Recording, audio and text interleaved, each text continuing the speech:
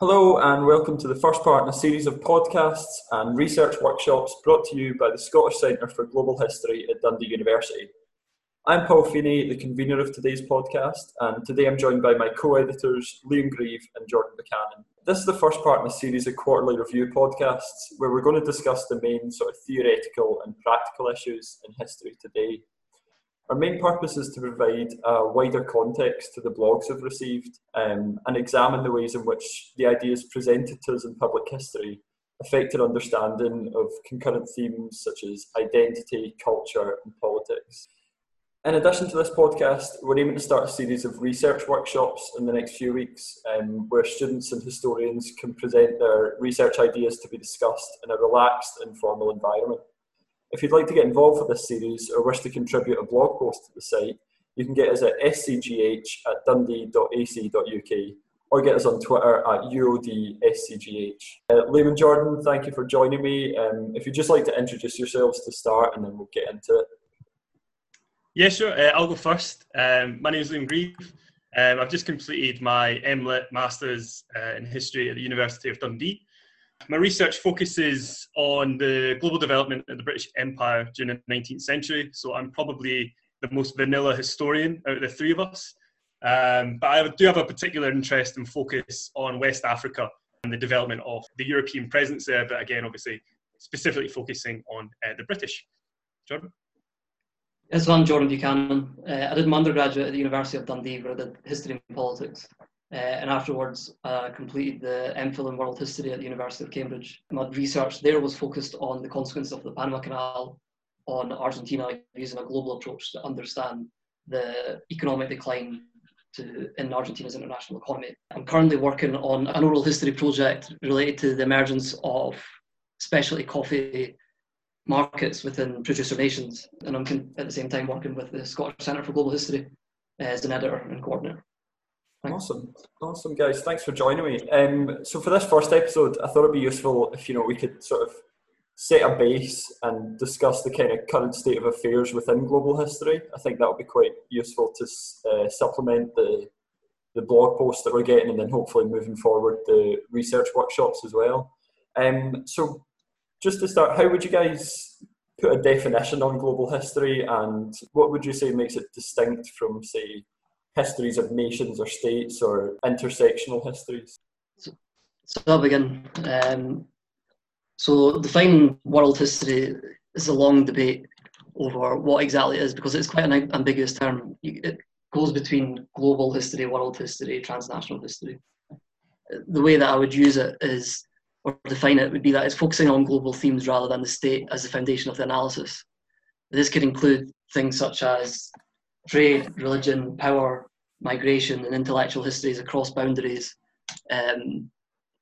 rather than focusing on the nation state specifically as the basis of the historical analysis.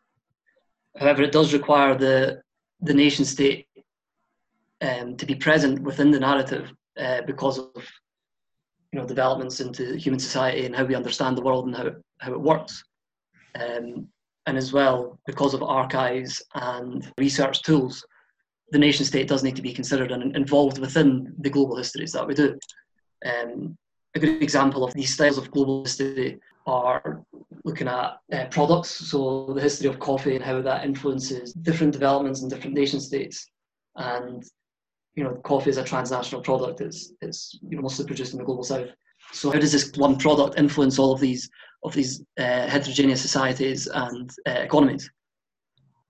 So would you say then that the nation state is an outdated concept to use when applying global history, if you're saying it's more concerned with themes, or like you said with the example with coffee, it's relationships? Do you think examining something within the nation state represents too much of a vacuum view of history, or does it still have a place? So the nation state, as I was saying, it's still going to be present just because of the way the world is organised. The nation state is going to have to play a role in the instruction and in the investigation of world history, but using themes rather than the nation state itself as to guide the investigation. So if you're looking at coffee in Mexico, what are the causes and consequences of coffee within that society? What is the relationship of that for labour production, agricultural lives, how does it influence the relationship with the giant to the north, with the United States? Augustine Sedgwick's work on Coffeeland, looking at El Salvador, a very good example of global history. So it's not just focusing specifically on one state of El Salvador, it incorporates all those developments. So in his work, he uses the Hill family as the migrants from Manchester who go to El Salvador and start up a coffee enterprise. That global capitalism and the coffee trade, how that influences the nation state. So it just creates a lot more of a wider scope to look at. And I was going to add that Conrad, in his book on What is Global History, discusses how one of the values of global history is connecting that local and global, those events together to uncover new information about the past, how that influences the trajectory of nation states history, people's history, products history. I just think it's more inclusive of wider themes. Yeah, I think that's one of the most important topics. It's the connection between the local to the global. It's modern interstate relations. You can't have anything existing in a vacuum. So in a way, you do need global history to create different ideas and different themes that cross these boundaries, but then also enhance them as you demonstrated through the coffee trade. Liam, I'd like to bring you in. How would you define global history? There's not an awful lot I would add to what Jordan said. I would just push like a tiny part of it a little bit further. And that when you take that kind of thematic approach, you tend to find that you create a more inclusive form of history as well. So like, as you kind of touched on briefly there in terms of linking the global and the regional to the local, although yes, we use, or particularly in my work, I use the British Empire as the kind of like primary unit through which I kind of look at my particular areas of interest. And it was a global entity and it was a global enterprise. It's looking at how at the local level it manifested in so many different ways, and how it could create connections, integrate itself into pre-established connections, or destroy connections for its own purposes, as well as looking at the kind of counter to that, which is that the idea of the British Empire as being a global hegemon has been challenged through using a global lens, and looking at the fact that it may have had a monopoly of violence in certain instances, but that was not universal. And that's particularly what I've found in my research in West Africa, is that it was very much isolated and it was very much circumstantial. And so through taking that global approach, it kind of reveals dormant narratives that are just kind of waiting to be uncovered or pushed a little bit further. You've both sort of mentioned this connection between the local and the global. And Liam, when you mentioned this idea of inclusivity, how inclusive can we go on that? Like, how much can we know about local histories while adapting this global lens? Do you think it's two separate ideas, or do you think we can balance between the two? I think that really depends on like what you're investigating and where you're investigating it. I think that the research question itself will obviously guide your research and the way you go about it. So I know that Jordan, for example, spent a lot of time in South America to inform a lot of his research, and so that he has better access to those archives. And because we live in such a globalized world now, it is far more feasible to make that extra effort to be inclusive. One of the benefits of what we're doing here, and I'm sure we'll go on to chat about later on, is to try and create a platform for researchers and early career academics and academics of at all stages in the career to access digital materials to help create that level of inclusivity. A really good example was the South Asian archives that JSTOR put up. So like that's a really good example of where we're using technology to try and make our history more inclusive and using materials from South Asia, but accessing them through internet technology. And so that's a very modern development, but it's just the latest incarnation of how we are making our histories more inclusive and bringing the local and integrating it into the global. Yeah, so Jordan, in addition to these kind of technical aspects that you've touched on there, Liam, with globalization of history, how do you think that global history has improved the general practice of history, more so from a theoretical perspective rather than just the practical implications? Yeah, so it helps to incorporate these new themes and also unites them into the production of history. So, because prior to global history, you've got the emergence of gender history and economic history as specific subdisciplines, but global history allows it to converge. It can be one; it can still remain as a separate discipline or subdiscipline. Sorry. But the benefit of this is the potential to reduce segmentation within the history department, and it promotes intellectual exchange across different focus groups. By doing that, you begin to create new research questions in by creating these new research questions, you begin to create new histories, having a better understanding of what happened in the past. So that's one major benefit from global history and how it's improving the practice. But it's also overcoming the dominance of political narratives, starting with von Ranke as classic kind of changed empirical history. And history has evolved so much since then. But the dominant narrative that most people are going to bring to the table is the political narratives, because that's the world we live in. So by using world history, it allows us to overcome those dominant narratives and begin to ask new questions. And even when looking at the nation state as a unit of analysis, global history allows a move towards uniting history practitioners through shared perspectives. So those themes such as imperialism or power relations between, for example, Brazil and Great Britain at the end of the 19th century, it creates it brings these two nation state focuses together to create shared knowledge and a shared understanding, which can open up new questions again and open up new understandings. And the best example of this is of Kenneth Pomerantz and Andre Gunnar Frank's assessment of the Great Divergence, and looking at how the Industrial Revolution impacts the Great Divergence of global economies. And by looking beyond the nation state as a specific analysis and looking at the economy, it reveals these changes, but also then informs analysis of local histories. It will inform your analysis. So it just allows for a lot more exchange of ideas and new ways to inform what you're assessing. You can discover new idiosyncrasies across the history of the world, as well as discover commonalities, things that are shared.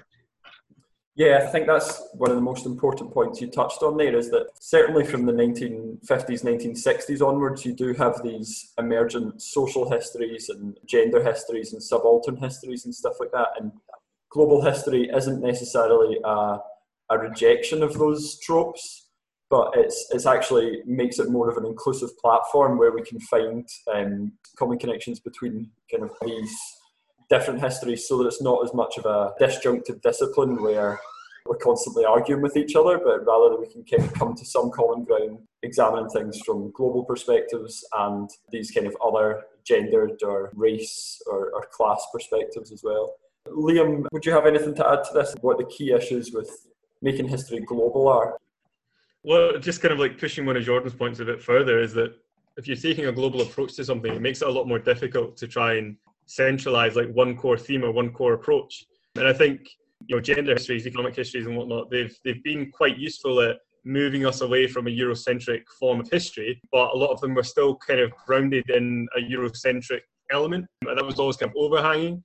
And I think, don't get me wrong, I think that global history had that as well, in terms of its links to imperial history and colonial history, but it's far more difficult if you're taking a global approach to not be inclusive of the other side of the narrative. If, for example, you're looking at my sort of area, West Africa, and looking at French and European quote-unquote expansion there, and the various dynamics that contributed to that expansion or hindered it, you cannot but look at the other side of the narrative. You have to look at the indigenous narrative. You have to look at the local narrative. And so it kind of forces you to look at as many sides of the coin as you can in a lot of ways. Yeah, I mean, I love both those points. I think global history is almost a self-correcting discipline from how you have both described it, and it constantly asks more questions and it constantly opens up further points of research, because as you says, there will always be another angle to approach a certain issue from. It's a constant source of debate, and I think that's where this idea of sustainability comes from, is that it's been constantly corrected by historians who have different angles and stuff like that, all under this banner of global history. So who do you think are the main influences on the construction of global history, looking at both the sources and the historians? Definitely imperial history has a large part to play. Within sort of like this sort of imperial school of history, if you want to call it that, some people still do. John Darwin's a massive figure. He was quite influential in trying to broaden the histories of British imperialism and the histories to a larger extent, or to a lesser extent, of European imperialism, and situate them in a much more global context. So rather it being the West and the rest type of narrative, it was looking at the localized manifestations of these empires and how they developed, or if they developed, or why they didn't. And so I think he was quite influential. in a lot of ways, particularly in sort of the Cambridge school. And you can see that in the individuals that have came after him. Journal of Imperial Commonwealth History in 2019, they've done a series basically as a sort of farewell to Darwin when he retired last year. And a lot of his students came back and wrote about their experiences with him, but also how his influence had impacted their work and how they take a global approach. You can see that in his scholarship as well as he kind of moved on into the sort of 2000s. But yeah, he's certainly, for me, he's a key figure that informed my work as well. And I think that he's cast quite a large shadow over Cambridge and over the Imperial School more broadly. Yeah, definitely. Jordan, who would you say are your sort of main influences in this construction of global history? So I would split the question apart to begin with, which is who constructs global history? Quite short, historians. And in this case, one of the benefits of global history is that it's not really controlled by a nation state the way that a national history is. One of the restrictions of actually doing global history is the nation state controls the funding that allows you to research, and the nation state also controls the museum. It controls a lot of the output, or at least doesn't control the person doing it, but it controls the money that will allow someone to create that history, and therefore it will be entangled into the motive and the outcome that is created by national histories. Global history is constructed by historians as well as those who devote their spare time as editors and peer reviewers for journals that incorporate global themes into their production. And the publishing houses also allow for this construction of global history. So it's very, very simple in that case. And one of the benefits is that it takes away the control of the nation state. But then who influences this? Who influences these official constructors of history? Essentially everyone does. These people exist in society like anyone else. So they're influenced by their students as well as the people they meet. This is why extending the knowledge of global history and global experience of historians is invaluable to improve the production of the history, because by doing these things, by personal experiences in these locations, not always using an online archive, and having a more anthropological influence on how you're going to create those research questions is very important, on how it influences the construction of global history. Essentially, in a very short answer, historians create global history, and who influences them? Everyone. Yeah, I think that's quite interesting, because there's a bit of an issue there, and because a lot of what influences some of my work to a large degree is I want to kind of understand why or how the globalized world that I live in came into being. And, I look at it from as objective a view as I can muster, and I try to kind of keep my biases in check and whatnot. I think because there's a certain level of sensitivity towards the globalized world we live in, you only need to look at the refugee crisis that's currently happening and will continue to happen over the next sort of 30 years, and how that's impacting contemporary politics in Europe and whatnot. And it's actually impacting certain scholars as well. There's a resurgence of essentially like imperial apologists that are coming out of the woodwork now, because they feel more emboldened because people are, rewriting history in a lot of ways, and their kind of, bastardization of history in certain contexts, particularly like the slave trade. So there's that element to global history, which I think is quite fascinating, is that because we kind of have a bit of skin in the game, you could argue. We're quite close to our subject matter, even though we're looking at, in certain cases, stuff that happened 200 years ago, say. We have a certain level of investment in it, and so does our kind of like social milieu. And so I think that's quite fascinating when you can contrast that with other disciplines, maybe particularly like medieval historians and whatnot. It's very different, the sort of level of interest or the type of interest that you can have in, say, a research question, and how that question can also be received by not just academic audiences, but more, public audiences, which is, again, part of what we're trying to do here at the Centre. So would you both say then that, touching on what you said with this idea of we need inclusivity and we need personal experience, would you argue then that the historian has a social responsibility towards the wider world and towards the way history is perceived in the public, or are we kind of in one sphere of academia and then whatever happens in the public mind happens separately and we just kind of have to tag along to that? No, I think that it's probably near to impossible now to try and bury your head below the parapet as a historian.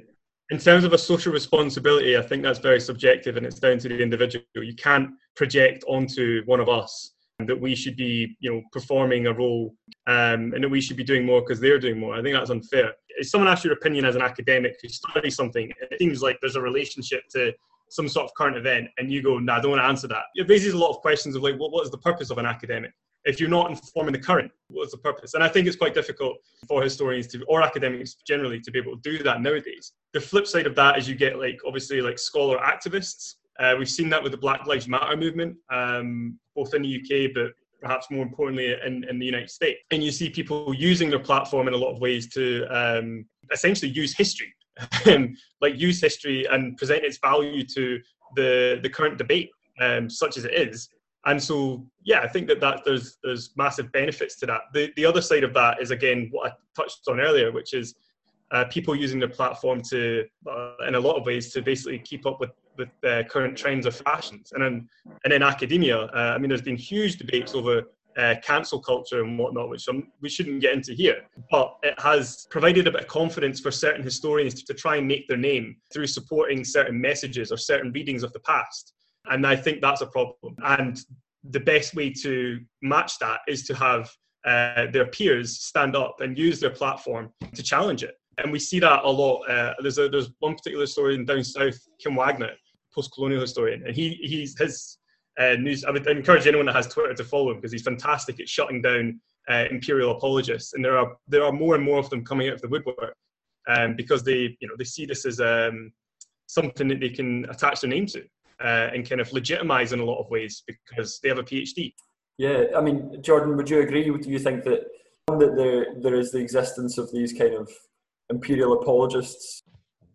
The challenge to answer that question is who controls history, who decides what's correct and what's not. As people us three who are aspiring historians are aware, history is very subjective. There is no, veracity does not exist. You're not going to discover a divine truth by opening up an archive. You're not going to go into the diplomatic communications between Britain and post-independence India to discover, the truth of that relationship, exactly what it was. It's an interpretation of those sources in the context of a wider historiography. So therefore, it's very difficult to choose who has the power in the history to decide who can be shut down, who can be listened to, who gets to cancel, who gets to challenge.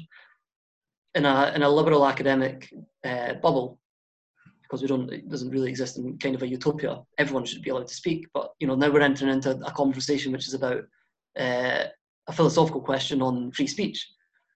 And this is one of the challenges of being a historian, is that as much as we'd love to, we don't exist in the past. We can't transport ourselves to 19th century Britain to understand what really drove the Industrial Revolution and how that impacted the class relationships at that time. We have to look at it from the present, and therefore we're informed by that present existence of where we are. Did you not think that there's one of the things about history that I admire is that it's based on consensus? Although there's nitty-pitty details that three of us could disagree upon class conflict in the 19th century based on things that we've read or our own ideological standpoint. There is a consensus that there was class conflict in the 19th century. The issue is the power. Who holds the power? It's ambiguous. That's the point I'm getting. I'm not saying that it doesn't exist. I'm just saying that it becomes ambiguous and challenging to decide who holds the power. The key point I think all of you have touched upon is this idea that global history, whether or not the consensus is with it, does have an influence, and it is brought forward by what's going on in the public mind. So we can't separate ourselves from that. But then on the other hand of that, we can take too much of an active role and assuring people that we know are right because, like you said, we have the masters or the PhD to a name. You have to operate within this sphere of, the best of my knowledge, I know that this is right, but I could also be challenged from any of these other angles that comprises global history. So given some of these issues raised, how do you think we can use, specifically the blog, Scottish Centre for Global History, to approach some of these key concerns? So I think first I need to outline one of the restrictions of global history at the moment, which is that it is still dominated by places that historically developed a control over academia. So Europe, USA, Australia, they have a major influence on the production of history.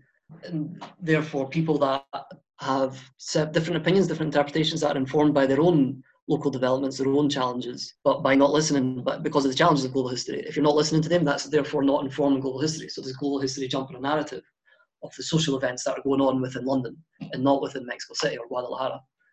So one of the major things here of using a blog, an online blog, is that it transcends the boundaries. It transcends the nation state, as global history really intends to do as its objective. Anyone from anywhere can send a blog, as long as, you know, graduate student or of some academic discipline that intends to share their ongoing research. These people can be at the University of Lagos or the University of Nairobi and send in a blog that can be shared amongst a global audience. And also because of where we're situated, the majority of our audience are based in Great Britain or the USA. But that's kind of one of the goals that we'd like to achieve here at the centre, is that we're starting there, but the goal is to get everywhere. Yeah, of course. Liam, would you add to that in terms of what you would want to see for this blog in the future? Yeah, no, absolutely. I think one of the things that we put together a prospectus basically to turn the Scottish Centre for Global History into a bit of a project for the three of us over summer. And we had these kind of like immediate, medium and long-term goals, which Jordan's kind of touched on. And the blog was really about, as much as it's about bringing in research from across the world, which we are now doing, which is awesome. And we want to increase that global reach. And as Jordan's also said, we want to increase that readership and that audience. And we also want that audience to become more public, which is one of the primary challenges that we kind of put down to contributors, is to be able to write for an audience that isn't your lecturer, that isn't your supervisor or your academic peers. And that's really that was our immediate objective, which we're doing really well with, and we're really chuffed with how that's going. In terms of the medium intent behind this project, we really wanted to try and create a space for postgraduates to get their work out there. We know how difficult it is to get your work published academically. So if you submit to a journal, you could be waiting anywhere in the region of 6 to 24 months. Sometimes longer, and we have no idea what the impact of COVID is going to be on that as well. And so this is an awesome opportunity that some of us, like myself and Jordan and Paul, have had a bit of exposure to with other blogs, and we've seen, use them to get our work out there. And that kind of informed what we wanted to do with this. But also we wanted to democratize it in a lot of ways and put the onus and the opportunity out to people. So we have a general skeleton framework that we want to try and kind of keep to, because we do want it to be publicly engaging and a whole bunch of other bells and whistles. But ultimately, we want to kind of democratize it in a lot of ways and get as many narratives, as many types of research as we can out there. And hopefully, as we develop this platform, that will encourage a greater level of diversity in what this centre's research output becomes. But yeah, in the long term, what we want to do is try and facilitate our platform for a career in academia, a career as a historian. And so what we've been working on recently is our global history resources. So that's going to be collecting archives and databases that are open access from across the world, and we categorize them into different area studies or themes, which, as we kind of discussed throughout this, is sort of at the core of global history for students to use, so that they can, during lockdown, continue the research and continue their careers. And again, the onus is on them to kind of help us as well. So if they have open source or know of open source materials that are indigenous to Latin America, and you would only really discover if you were working in Latin America or South America, then they can let us know about it, and we can add it to the blog and kind of further other people's research. Additionally, we've also got other research centres. So hopefully when we can go back to the physical world, these centres host conferences, research seminars, workshops, all things that we aspire to do as well once we're through the crisis. And finally, there's also similar blogs, because at the end of the day, our long-term goal, as I said, is to facilitate us as a kind of platform to push your career forward in a lot of ways. And so once you've hit that postgraduate mark, to come to us and discuss your research, collaborate with us, but then also to look at what else is out there. Where else can you get your research out there? Who else can you collaborate with to sort of get your name in people's minds as you kind of pursue your career? And so, yeah, that's where I think we're at with the blog. That's amazing, guys. Thank you so much. I'll conclude it there. I think we've ended on a kind of positive, inspiring note for anyone who wants to get involved with the blog, or as I say, the new research workshops that we're going to be pushing out in the next few weeks. Liam and Jordan, thank you so much for coming on to discuss some of these key issues. If any listeners would like to get involved in the research seminars or blog posts, please don't hesitate to contact us at scgh@dundee.ac.uk. And remember, you can also keep up to date with their productions on Twitter at UODSCGH. Thanks for listening, and we'll see you again soon.